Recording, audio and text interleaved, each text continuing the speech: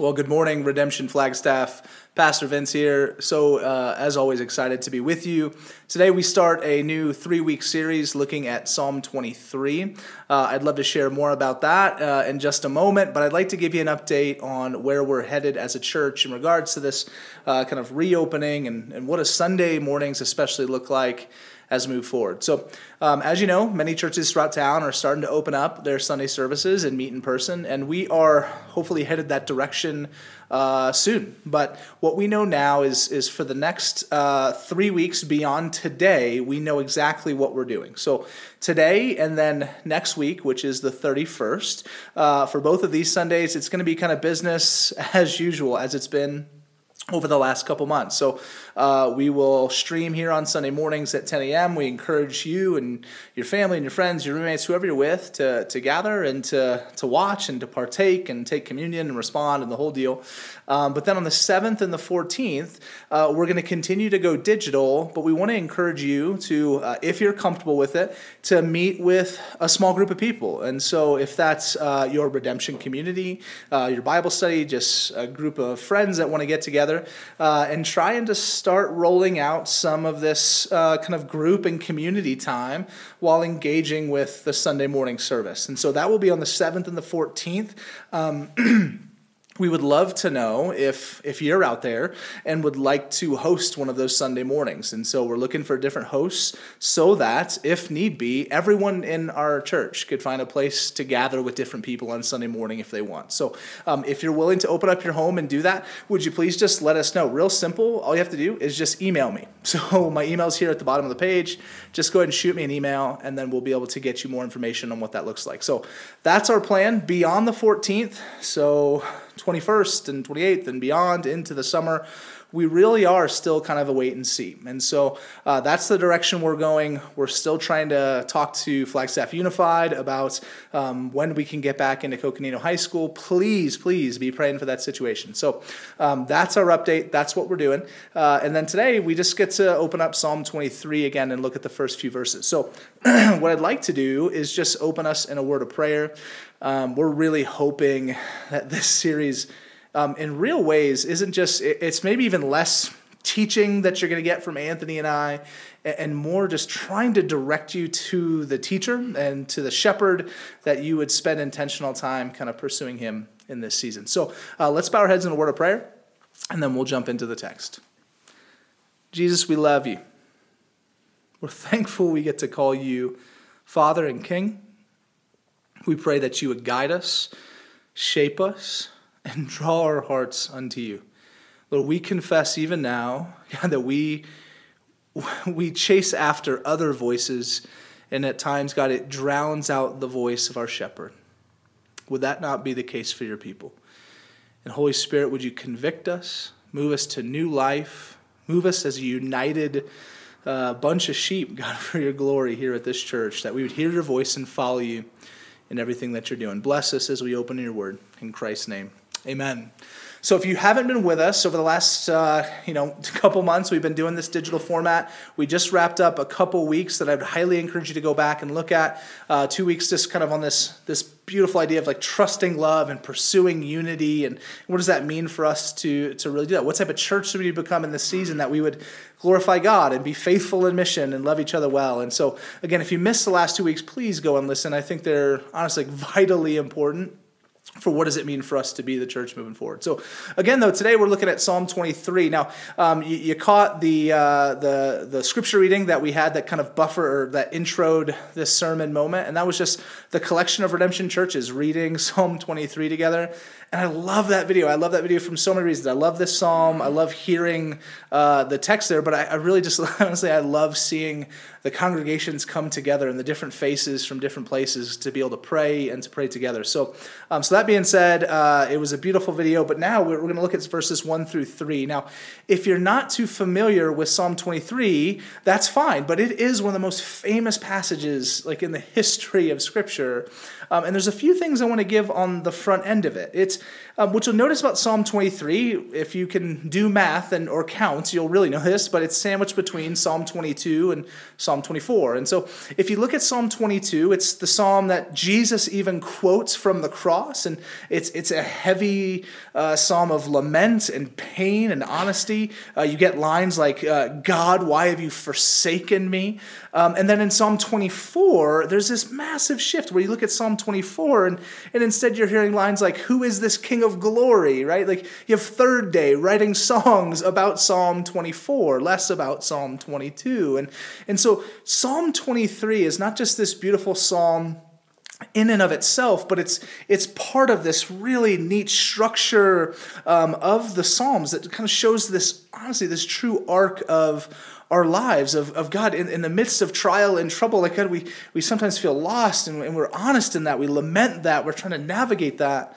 But then it's really Psalm 23 that becomes really this conduit, this pathway that the Lord lays out for us that moves us to places where we can really sit and say, who is this King of glory? Like, God, I love you, I worship you, and the whole deal. So that's really kind of the place that Psalm 23 finds itself. And so let's get into the first few verses today, and then we'll have 2 more weeks after this. So read with me verse 1. Again, a psalm of David. It says in verse 1, the Lord is my shepherd, I shall not want. Now, this is a packed verse, and it is a verse that, again, has been preached on and used for, literally by thousands and thousands of preachers and pastors throughout history. And for good reason. It's a beautiful thing. But I think in the midst of it, at times, it has been like hyperbolized, right? Like in other words, it's been given more meaning than maybe sometimes it's supposed to. So I've heard people preach this text and they're like, well, God was a shepherd, and if you knew what shepherds did back then, I remember hearing like that sheep wouldn't eat unless their shepherd was near, which that's just not true. Like, sheep are animals. If they're hungry, they eat. If they're not hungry, they don't eat, right? Like that's just the norm for the animal kingdom outside of human beings, where we just eat because we eat like that, and that's just. But when you get into sheep, these things aren't true. So we really just want to come back to the beauty of the plain text a little bit, and not necessarily just kind of strive for these other things that maybe aren't even really there. So that to be said, there are a few things I want to give you about kind of the background of the shepherd as Israel would have known them and as we can understand them now. So first thing that's really important to realize is this language wasn't like reserved for the Jews. It wasn't reserved for Israel. That kings, this idea of the shepherd was something that would be ascribed to a new king, like a new king coming into leadership, and not just over the Israelite kingdom, but over different kingdoms, different nations. They would often be referred to as the shepherd, right? That they would come and usher in this new period and era of success and sustainability and life and happiness for their nations. And so this was then this very charged language that David's using here to say, yeah, all you other nations, like you guys have your kings, you have your shepherds, but my king, like he is the true shepherd, right? Like he is the greater and true shepherd, not just over a nation, but over the entire world. Now, not just these nations, but specifically Israel dealt with this language significantly throughout their history. And so let me read to you a few verses. You go all the way back to Numbers, which is in the Torah, kind of the initial 5 books written for the people of God because of the law. And so Numbers 27:17 says this, who shall go out before them and come in before them? Who shall lead them out and bring them in? That the congregation of the Lord may not be as sheep that have no shepherd. God, in this moment, just inviting Israel in the wilderness to not be a people who live life as sheep without a shepherd. 1 Kings 22:17 says this, and he said, I saw all Israel scattered on the mountains, as sheep that have no shepherd. And the Lord said, these have no master, let each return to home in peace. And so we see from Numbers to 1 Kings that they still haven't really figured it out. They haven't figured out, well, who is God, and how do I make him and trust him as shepherd? Zechariah 10:2, it goes on, for the household gods utter nonsense, and the diviners see lies. They tell false dreams and give empty consolation. Therefore the people wander like sheep. They are afflicted for lack of a shepherd. So you move on through Zechariah into the prophets as you get more into the story of Israel, and they're still missing the shepherd. Like God's like, I want you to be my people. I want you to be my sheep. I want you to know my voice, but you keep chasing other shepherds. You keep chasing other voices to listen to. And church, if I'm honest, I know the proclivity of my own heart to do the very same thing.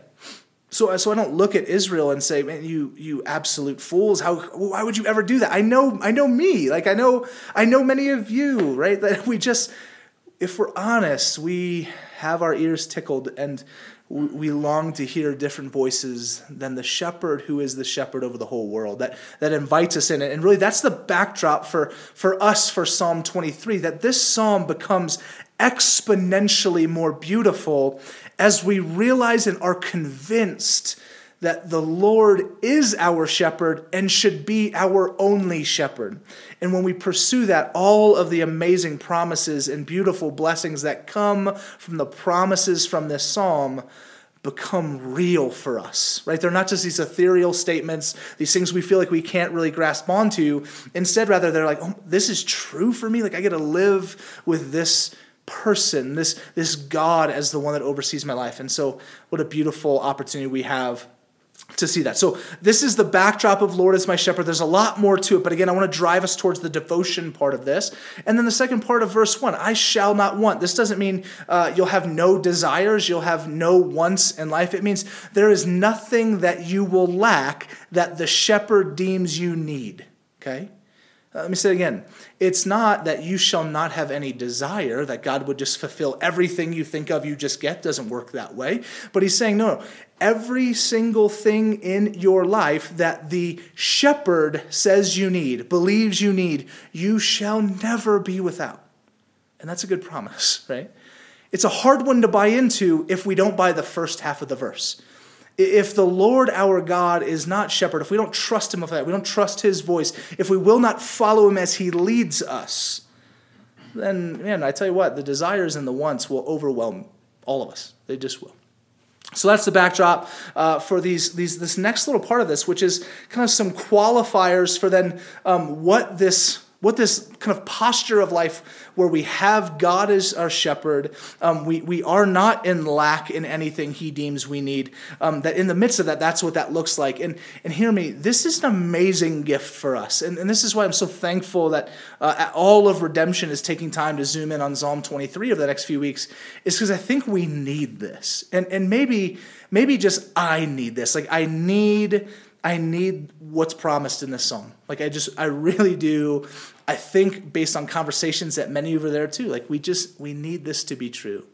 And we need to rest in that. We need to rest in what we'll learn today, because we're just kind of all over the place. And we chase after other voices. And I think there's a realistic part to us that just we're tense and fearful and an anxious group. Even when we think we're not anxious, we're kind of anxious when we see that functionally in the decisions we make.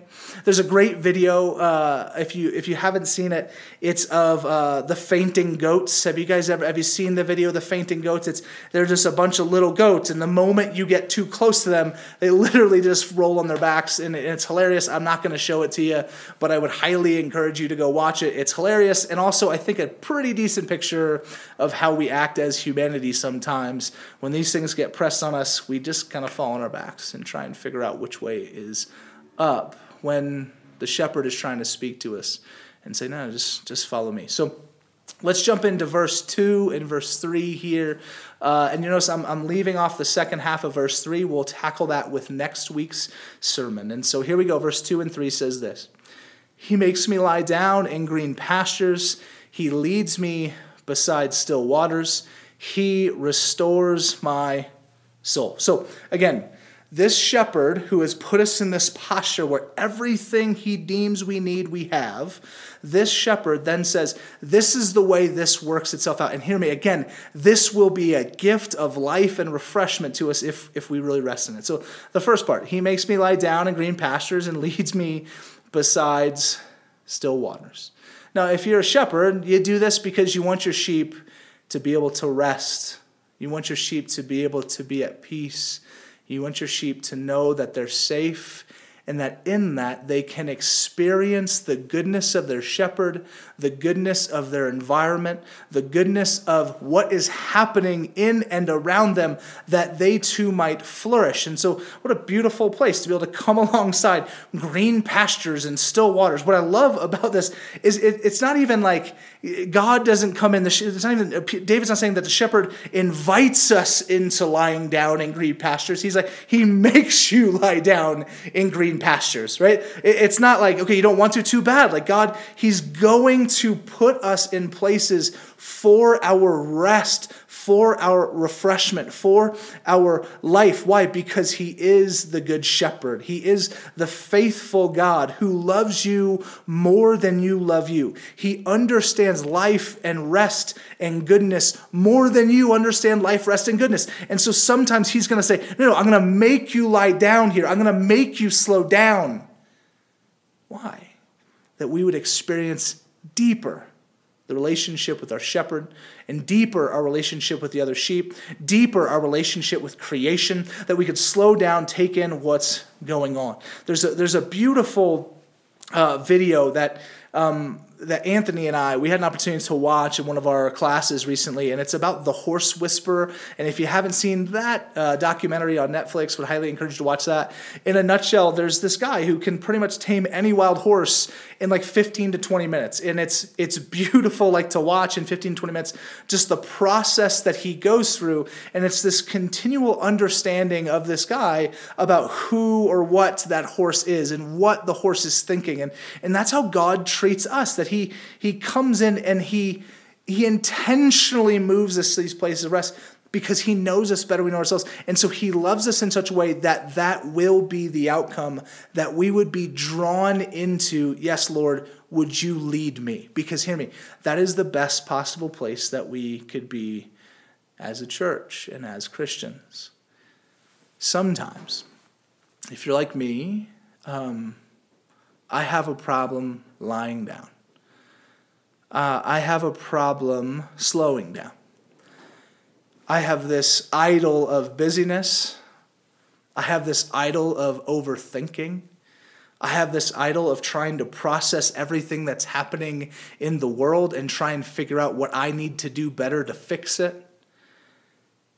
This psalm invites us, in whatever your things are, to instead of hearing the voices in your own head that are coming from you, to instead hear the voice of your shepherd. To instead be able to have our ears tuned to, okay, but what is the shepherd saying? What is the Lord saying? What is God saying in the midst of this? Because that's the voice that we need to hear. Maybe now more than ever for so many of us in this obviously chaotic and difficult time, to hear the voice of God who makes us lie down in green pastures and leads us beside still waters, who puts us in places for our good, for our joy, for our rest. Like, what an absolute gift that is, that he would love us that way. And so my encouragement, just as we start this series from just this first and second verse, the Lord is our shepherd, we shall not want. And so y'all, take time this week, please. Read verse 2 over and over and over. With verse 1, the Lord is my shepherd, I shall not want. He makes me lie down in green pastures. He leads me beside still waters. Recite that over and over and navigate what that means for you. Let's look at verse 3. He restores my soul. Okay, so verse 2 kind of leads us into verse 3, right? So the Lord is my shepherd, okay? This is who he is. I shall not want. I have nothing that I'm in need for. Now this shepherd who loves me more than I love me is going to make me down in green pastures, lead me beside still waters, create an environment for my flourishing rest and goodness.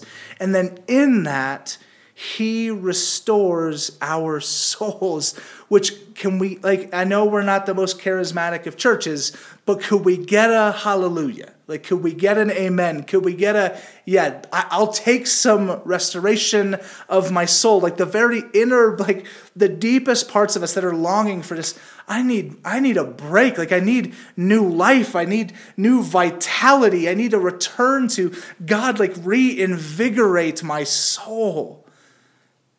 That's what's being promised here. Like what's being promised to us is that in the midst of God being the one that makes us lie down, again, it's not even our choice a lot of the time. He's doing what we cannot do, which is care for ourselves well. He cares for us enough to say, I'll do this, and the gift will be the restoration, the restorative work of the shepherd to give new life and new vitality, restoration to the sheep, to us, a people, again, that are just, we're falling on our backs, we're listening to the wrong voices, we're doing all these different things, and in the midst of that, it's no, we're really gonna trust that instead, God's gonna restore our soul. Like he's gonna give us this gift of being present with him. So it made me think this week, the more I had an opportunity to just kind of sit and reflect on this text and really do what I'm trying to invite you all to do now, which is to slow down with the text and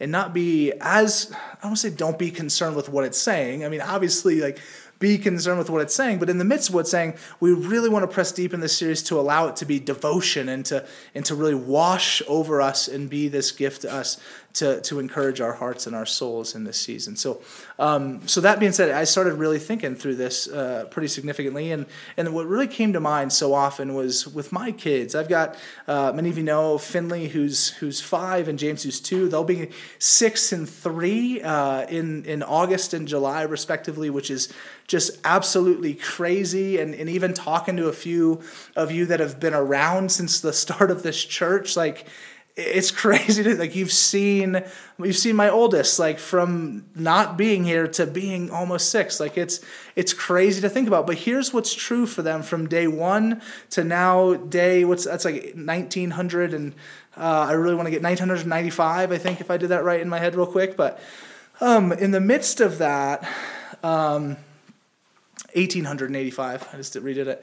So he restores my soul is just read that as my kids, wherever they're at in life, they are at greater peace, greater hope, greater calm, and just experiencing new life when they're in my presence or Verity's presence. We are their shepherds. Like, we are called to tend and to feed and to lead and to teach these 2 young boys to become young men and hopefully older men that love Jesus and love other people. But I'll tell you, right now, there's no better place where they feel comfort and they feel hope and they feel restored than with their parents, okay? Now, and hear me, I'm not even that great a parent. Like, I hopefully I'm average to above average. I don't even know if I would tip that mark. Verity kills it. Me, average to above average, hopefully, right? And yet, here's the reality for my children. They want to be by their father and their mother. They want to be by their shepherd. They know our voices because our voices are the ones that they've heard and listened to practically every day for their entire lives. And so their lives feel like new life when I come in the door. When Verity, just this week, as you know, we were, I was out and at RC, and Verity had to go work. She got finished up with work, and she came and picked up the kids so that I could head into the office for a little bit. And the moment they saw her, like, there was just this new life and new vitality that came upon my boys because they got to see their mother, their other shepherd, right, if you will. And so, again, this move for us is I want to convince you to meditate on this psalm this week. I want to convince you that the promises that we see here in this psalm are worth your time sitting in.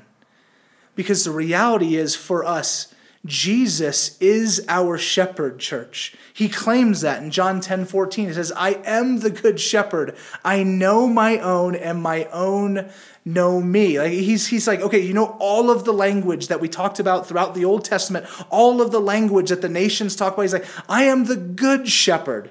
I know my sheep, and my sheep, they know me, and they experience new life, new restoration, new peace, new hope, new grace, new mercy by my presence and by my voice.